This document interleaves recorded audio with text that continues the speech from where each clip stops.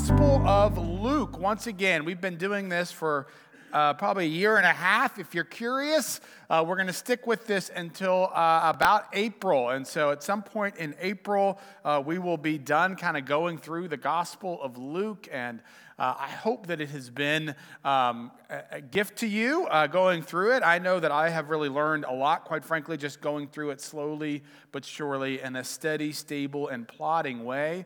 Let me also say thanks to Pastor Scott and to Sam Spencer for preaching the last couple of Sundays as well, which was a great gift to me and I think to this congregation as well. So we are, if you have forgotten, we are in chapter 18 in the Gospel of Luke.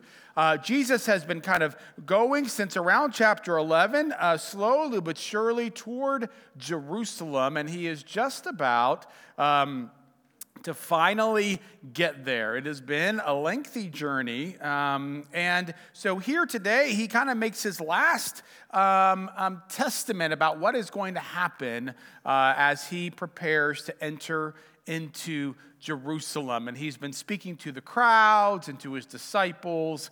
And with that, we get to chapter 18, verses 31 through 43. So I invite you to hear these words. Then he, being Jesus, took the 12 aside and said to them, "Look, we are going up to Jerusalem, and everything that is written about the Son of Man by the prophets will be accomplished. For he will be handed over to the Gentiles, and he will be mocked and insulted and spat upon. And after they have flogged him, they will kill him, and on the third day he will rise again." But they understood nothing about all these things. In fact, what was said was hidden from them, and they did not grasp what was said. And as he approached Jericho, a blind man was sitting by the roadside begging. When he heard a crowd going by, he asked what was happening. They told him, "Jesus of Nazareth is passing by." Then he shouted, "Jesus, Son of David, have mercy on me." Those who were in front sternly ordered him to be quiet. But he shouted even more loudly, "Son of David, have mercy on me." Jesus stood still and ordered the man to be brought to him. And when he came near, he asked him, "What do you want me to do for you?" He said, "Lord, let me see again." And Jesus said to him, "Receive your sight. Your faith has saved you." And immediately he regained his sight and followed him, glorifying God. And all the people, when they saw it, praised God. Sisters and brothers in Christ, this is the word of the Lord. Thanks be to God. Let us pray. God, on this bitterly cold morning, we gather together in the warmth of this room, surrounded by sisters and brothers in Christ, by those who are on the journey toward Jerusalem. And we pray, Lord, that on this morning you would enliven our spirit.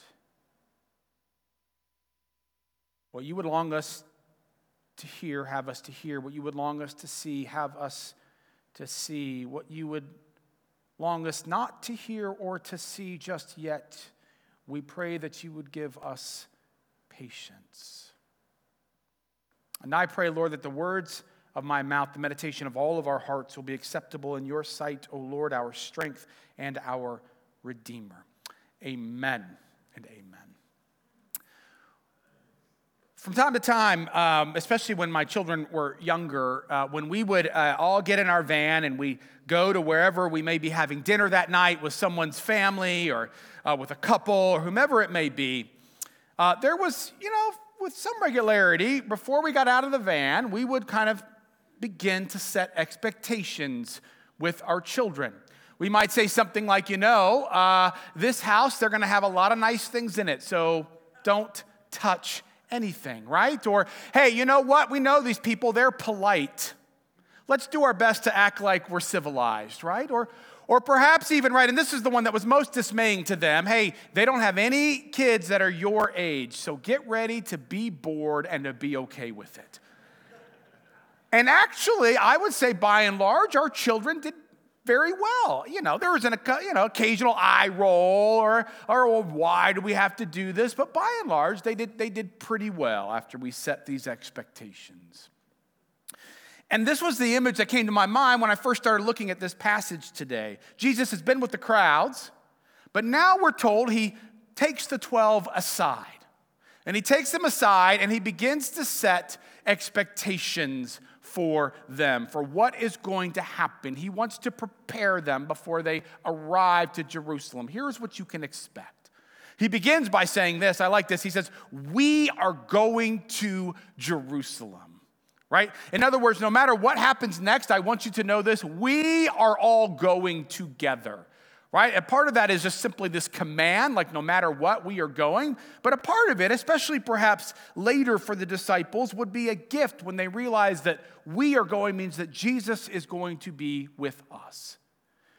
And then he goes on and he says, you know what, this is going to happen to fulfill what the prophets have said. I just want to set this apart real quickly because during Advent we talked about these prophets and what it was that they were prophesying. And so we talked about the fact that these poetic prophets had oftentimes painted these poignant pictures about what was to be. It was this reminder that what has always been does not always have to be. And Jesus is saying that these wheels are turning and this is about to happen.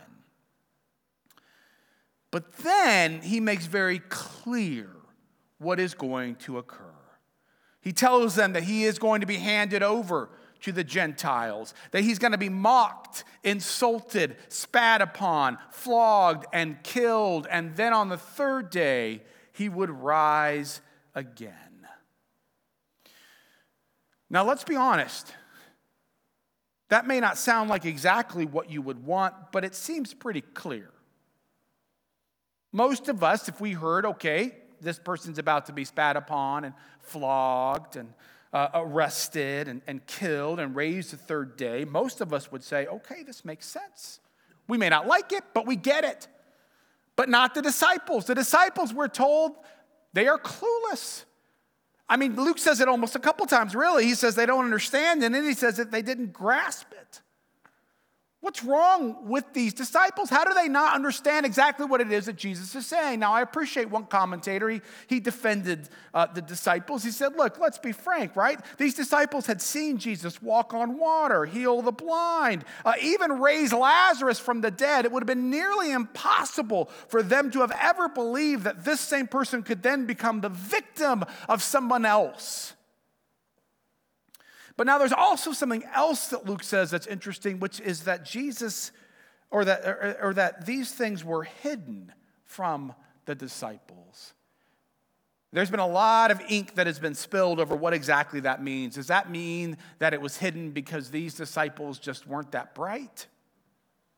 Does it mean that it was hidden from them again because they just simply could not imagine it? Or does it mean that God intentionally kept it hidden from them, intentionally wanted to make sure that they did not understand exactly what he was saying? The truth is, we don't know exactly. Maybe it's a little bit of both. But as I was thinking about it this week, I realized that perhaps that's not actually the most important part of the story. What we should perhaps just realize is that for whatever reason, they did not understand. For whatever reason, they were lost. I think this morning it's important for us just to take a little bit of time, because I'm not sure how often we do it, pondering the importance of being lost. Matt Studevant kind of helped me to begin to see this and wrestle with some of this. The truth is that most of us spend time not understanding. Most of us spend time kind of lost. Maybe it's in our own personal lives. Maybe it's after something tragic happens. Maybe it's our understanding of our faith. Maybe it's our understanding of God.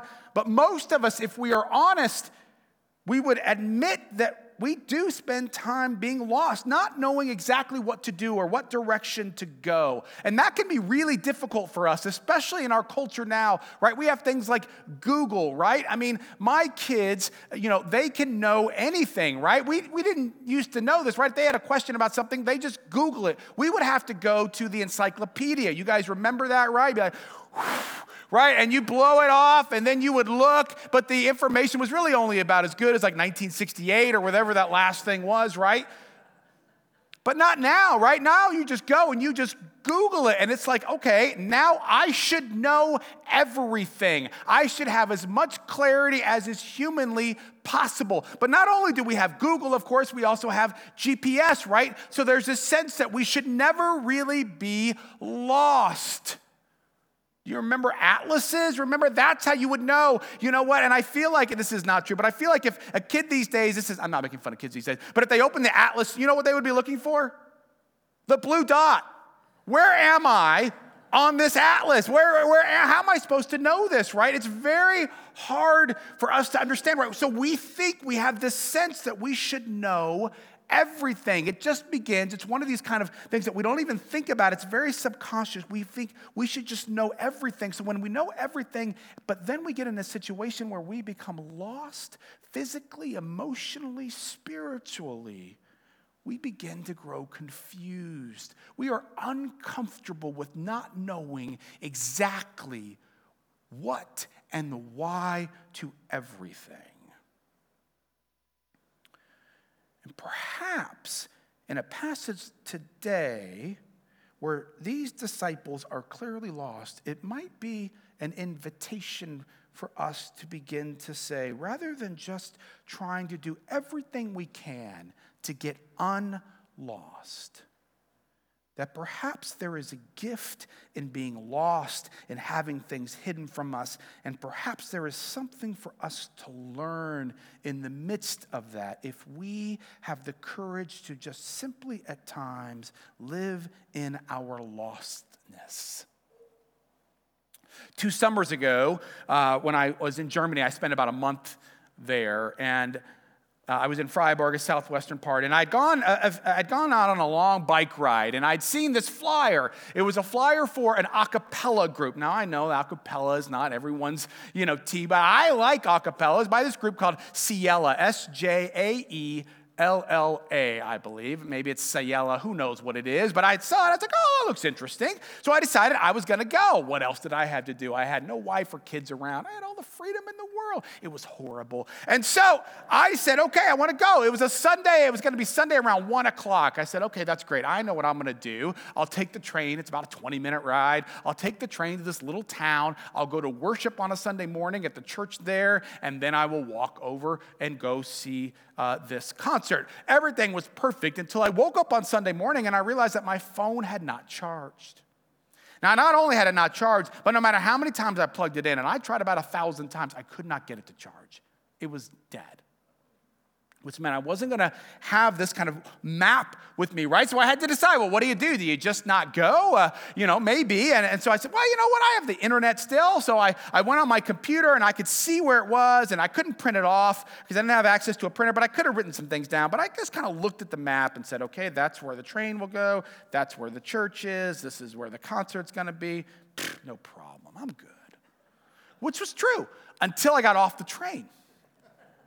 And when I got off the train and I stepped on the platform, I realized, wait, this is not what it's supposed to look like. Right? Like the grocery store should have been over here, but it was actually over here. Nothing else looked right. And I was like, wait, this is not good. I actually don't know where I am right now. And I made an assumption as well that, well, you know what, when people get off the train, most of the group will go towards whatever is, wherever the most of the stuff for the town is. Well, it was a Sunday morning, which meant there were like 5 or 6 people getting off, and they all went in different directions. Not only that, but I thought, well, you know what, this is going to be a small town probably, and I'll see a big steeple, right? It's a good news. Oh, wait, there's a tall steeple. But it wasn't that small, and there was no steeple.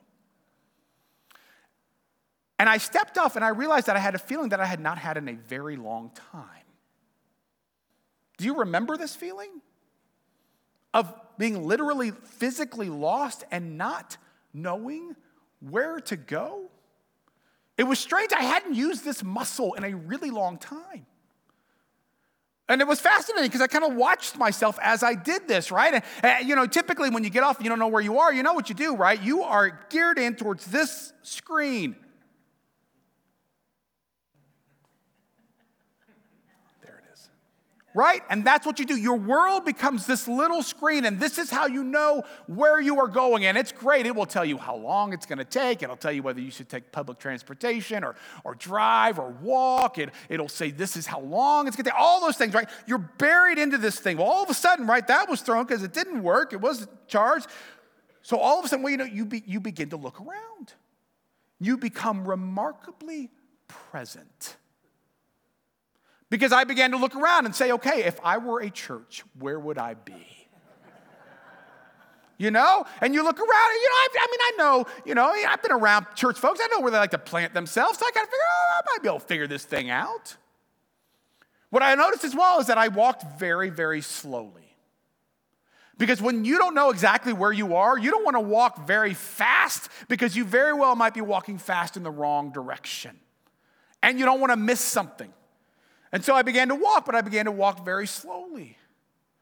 And one of the things else that happens, is that you begin to walk oftentimes in the wrong direction, and you have to continually be like, nope, that's not right. I got to turn back around and go back. Nope, that's not right. I messed up again. And you go back. And this is this constant sense of being lost. And of course, the other part of it is that you also then, you have to begin to depend on people that you otherwise might not want to depend on. So this is what I had to deal with, because as I was there, I was like, look, I have some extra time. I'd kind of built that in, but I wanted to get to the church at some point. And so finally I saw a woman, and she was walking, and we talked about this. My German is just subpar, and so trying to kind of have this awkward, but you know what? When you're lost, you throw that aside, and you're like, hey, man, I got to know, wo ist die Kirche, right? Where is the church, right? And of course, what did she do? She immediately went to English because she's like, you stink at this, so let me just say this to you, right? Which is embarrassing, but you know what? I didn't care because I was lost, right? And so then she kind of said, okay, well, this is the direction that you had. And you know what? I had to trust her. She could have been leading me to my death. I didn't know, but I had to trust her. I could no longer just trust myself, right? And so, she kind of said, well, you got to go in this direction. And all right, that makes sense. And so I kind of did and just kept going. And slowly but surely, finally then, much to my surprise and great joy, I finally located the church. Which was great, of course, but then what happens is after that, I needed to then find the concert. And so again and again, right, this is kind of what happened when you're midst of that. I had forgotten the practice of being lost. And I hadn't thought about that actually all that much until I began to look at this passage and think about these disciples and just how lost they were. I had forgotten what it means to grow in some comfort with being lost, so that now when I'm lost, I get panicky. And all I want to do is make sure I can find exactly where I'm going. But you see, when we begin to grow comfortable with being lost, with this sense of maybe not knowing the right answer, of maybe not understanding where we are, or knowing why it is that we are where we are, when we begin to develop that, when we begin to experience that, and all of us experience it, if we, rather than just saying, I have to know the what and the why right now, if we can simply begin to say, what might I learn? See, because what it does is, it forces you to slow down. We don't like to slow down. It forces us to slow down. It forces us to actually be present. Whenever I'm driving and Megan is navigating and we're going, she'll say, okay, this is the light, you're going to turn right. And you know what I immediately say is, okay, that's great. What's next? I want to know what's next, because as soon as we turn right, I need to know, am I going to take another left or am I going to take a right? Which lane do I need to be in, right? Which means I'm never actually there. I'm always about what's next. And I'm reminded, I said this on Christmas Eve morning, Brian Herhusky and Denise Herhusky, as he wrestles with ALS, and one of the things that he says that they've learned is the great gift of today. So all of a sudden, right, whenever it is that you are in this position of being lost, you slow down, you begin to pay attention, you begin to look at what is present, at what is happening right now. Most of us spend our lives focused on what's happening tomorrow or next year or 10 years, just imagining that we're going to know the exact direction to go. And there is a gift when something happens that forces you to be lost and being able to say, maybe I am moving far too quickly and I have no idea what's actually happening around me. There's also, of course, this great sense, as Barbara Brown Taylor says in her book, An Altar in the World, she says there's this great sense, again, of you cannot be self-sufficient, that you have to depend on others. We like to think that we can do all of this on our own, and there are few things that are more effective at helping us to forget that we can't do everything on our own, like being lost.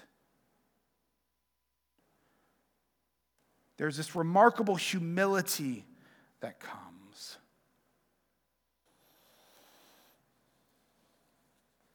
There is an intentioned hiddenness that God gives to what he is telling the disciples. It will be revealed. Remember, we'll see this, the road to Emmaus. We talk about this a lot when it comes to communion. They were lost that day on the way to Emmaus, and then finally, when Jesus broke bread, then their eyes saw.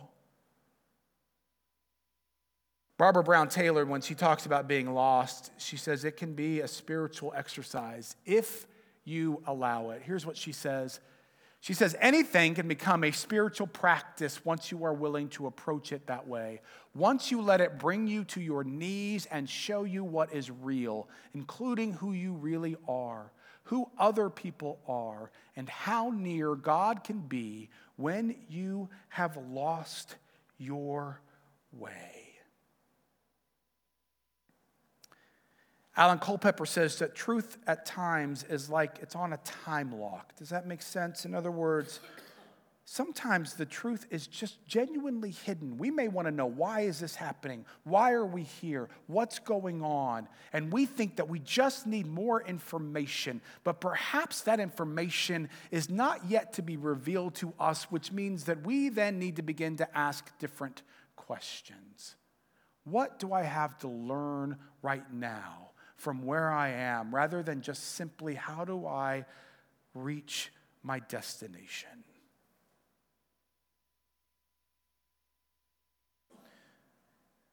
Right after this, after we're told that they don't understand, that they are lost, we have the story of the blind man. But see, I think that this is just simply another story about someone else lost. If you're blind physically, the odds, of course, are very good that you're going to be lost a decent amount. But not just physically, also spiritually. In this time, but even now, when something horrible like that happens, it seems like he used to be able to see. It says, can you make me see again? That you begin to wonder, what happened to me? Why me? There's all these questions of lostness. Why is God upset with me if this is happening? Is this my fault in some way? And of course, you also see the fact that he has to slow down, right? I mean, he's literally stopped. And that clearly he depends on other people. He is there begging. He desperately needs the help of others, right? He's lost, but he seems to know it. He doesn't seem to be, he seems to be, somewhat almost comfortable with it. And yet, this is great. I love this. Many have pointed this out, which is great. He sees what those who see do not see. Right? Because they say, what's going on? And he's like, what's all this hullabaloo, right? And they say, well, Jesus of Nazareth is coming. And do you see what he says? He says, no, this is Jesus, son of David, right? He knows that this is more. This is the Messiah, right? He sees what they do not see. But I love this because he yells out, right? Jesus, son of David. And what do all the people around him say? Shh. And what does he do? He shouts even louder. This is the little brother, right? That when he knows he's annoying, he doesn't care. And so he says, Jesus, son of David. Even louder. You know what? He does not care what they think. As Barbara Brown Taylor again says, she says, you know what? When you are lost, those other things that are, almost everything becomes insignificant. You don't care. You don't care about that television show you were watching. You don't care about this or that, all these kind of peripherals, because what you know is that you are lost. He doesn't give a flip at all about what anybody else thinks. It has a way, being lost has a way of giving you crystal clear focus. And I love this because right after this, Jesus says he's healed. We're told that the blind man begins to follow him, and then we are told that everyone starts praising God. Everyone begins to praise God. It's this beautiful thing where all of a sudden this one blind man, this lost man, all of a sudden helps all those other lost people around him. As they gather together, they begin to focus on Jesus and they begin to praise God. Now, they haven't reached their destination. It's not like this happened and all of a sudden now they're in Jerusalem, but it is this sense that what they begin to see is this great joy of knowing that they are not alone. It's like D.T. Niles' famous quote about Christianity. It's one beggar showing another beggar where to find food. Oftentimes, these journeys that we are on are like one lost person helping another lost person find their next step in the journey, and there is a great celebration when this occurs. We got time. When I was in seminary, there was a weekend. I was in New Jersey, and two of my buddies, Trevor and Nick, we wanted to go up to Boston for the weekend. And so we said, okay, great. Now, this was 20-some years ago, so no phone, no GPS, but we did have MapQuest. You remember MapQuest? Oh, that's good stuff. I think they may still be around. I don't know, but... So we printed off MapQuest, right? We didn't need atlases. You print off MapQuest, we staple it. We're good to go, you just kind of turn it. Everything's good. So we're going, it's all fine, but then we get somewhere, I don't remember where, it was dark out, I'm gonna guess we were in Connecticut somewhere, but what I know for sure is that we had no idea where we were. We were lost, right? And we couldn't figure it out. We kept looking at this thing like, oh my goodness. And again, you can't look at your phone. I mean, it's amazing how much that's in our system now. So finally we said, all right, well, there's a gas station right there. Let's go into this gas station. Let's ask this guy, maybe this person can help us. We walk in, the three of us walk in, and I kid you not, he looked up at us and he says, MapQuest? I mean, it was weird, right? And we were like, how does he, it was weird. And he's like, and we're like, yeah. Is he trying to get to Boston? Yes. And he's like, okay, here's what you need to do. You need to go back down this road, and then you're going to turn right. Whatever he said, turn left. And so we were like, how did you know? Are you an angel? And he's like, no. He's like, MapQuest, they messed up the directions. And so he said, lost people are constantly coming in here trying to find Boston. So we turned around and we walked out, and I got to tell you, man, we were like super psyched. We realized, because we thought we were stupid and that we must have met. No. We knew that there were a whole lot of other lost people who had no idea where they were going. And if you're this guy, I mean, I don't know, maybe this guy, he's probably bored, maybe probably hated his job, I don't know, maybe he loved it, but I bet you there was something that, that is enjoyable about being able to help people know their way and being able to say, I understand, because I've seen a lot of other people like this.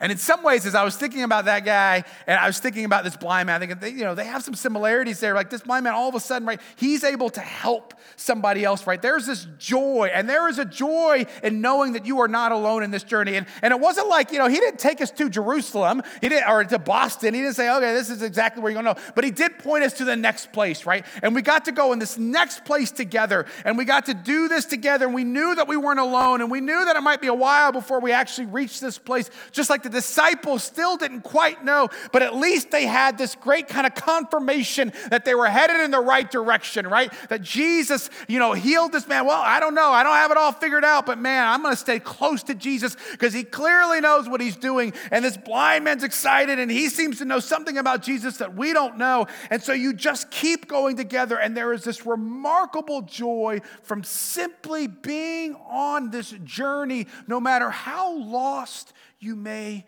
feel.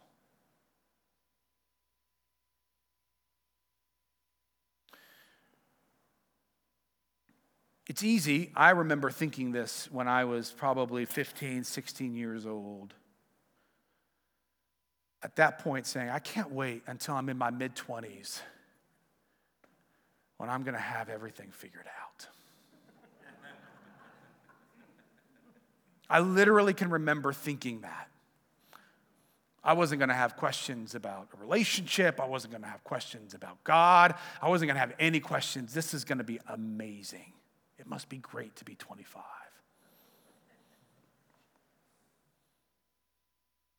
It's easy for us to think that we will reach a destination where everything will begin to make sense. But what I've discovered over the years is that by and large, life is oftentimes a journey from one lost place to the next. Sometimes again we think, well, it's we'll graduate from high school, that will make sense. We'll go to college, we'll graduate, okay, and then we'll feel right. And then we get there, and we're like, no, I don't think this is quite right. And then we go, oh wait, it must be when we get that first job. That's when we really have it figured out. We get that first job, and I don't really figure that out yet. No.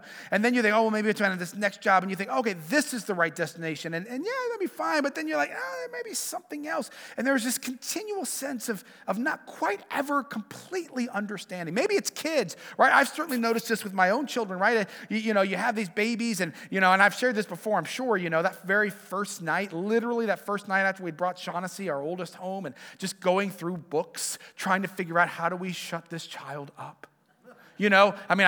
Shut up was not on the index, but I looked for the right one. And I was literally trying to find this. I was exhausted. I was like, how do we get this child to be quiet, right? And the good news is that you finally kind of figure this out at some point, right? You're like, oh yeah, I got this. And then they start walking. And then they become toddlers. You're like, oh my goodness, it's this whole new thing. And so then you've got to figure that out, right? And maybe you finally get that, and then they become adolescents, and you're like, oh my goodness, it's still hidden from me. I can't quite get there. And then you kind of figure that out, and then they leave. And then they come back, and then you've got to figure out, what does that look like now? And I have kids that come back. What does this relationship look like? You're never actually there. And maybe it's the same even, of course, with God. There are times, right, when we think, okay, I feel like I've kind of got God figured out. I have this God, I have this faith thing figured out, and I've got this. But then, of course, something happens where all of a sudden you realize, no, wait. My God is, as someone has said, my God is too small. This isn't who God is. And so you have to keep wrestling. Now, let me be clear. This doesn't mean this doesn't mean that you can never know God. I appreciated what someone said, which is that God is knowable, but there's a big difference between being knowable and being fully understandable.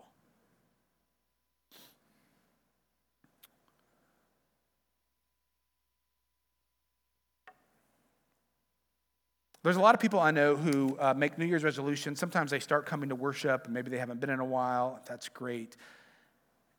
And sometimes a part of it is this sense of unsettledness, in the sense of I'm wrestling. And so if you're here today, or maybe you've been a long time kind of ZPCer, but some of this is kind of brewing, and you're like, I just don't quite understand. I want to challenge you in that moment that rather than just trying to say, okay, I've just got to get out of this place. I just have to understand this thing. I just have to know exactly why I'm here. All those things are very natural. But perhaps we can begin to maybe even look at this a bit more as a practice. Maybe to see the gift it is to just simply slow down. To begin, even in the midst of not knowing exactly where you are, to pay attention to what's happening around you.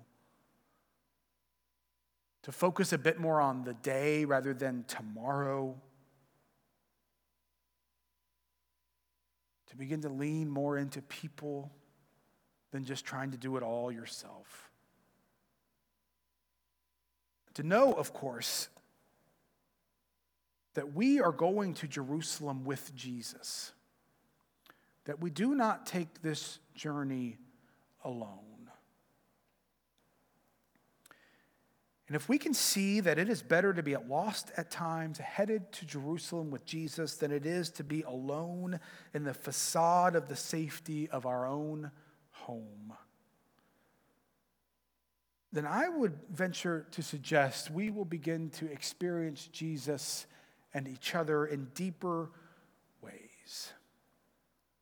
That we will begin to see that getting lost is not necessarily a sign that you are on the wrong journey. That it very well might be the clearest indication yet that you are exactly where God wants you to be.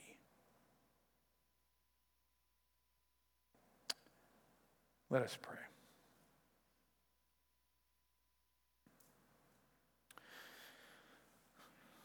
God, we oftentimes go through seasons of being lost.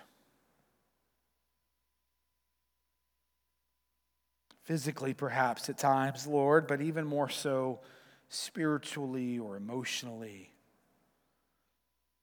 Not knowing why we are where we are, not knowing why what's happening to us is happening to us. Feeling even like we're alone in this and that everyone else seems to know exactly where they're headed. And so this morning, God, I pray that you would help us to see that just as those disciples did not understand, just as they could not grasp something which seemed so clearly evident to us, that it is this great gift for us to be able to exhale and to realize that we are not alone in feeling lost.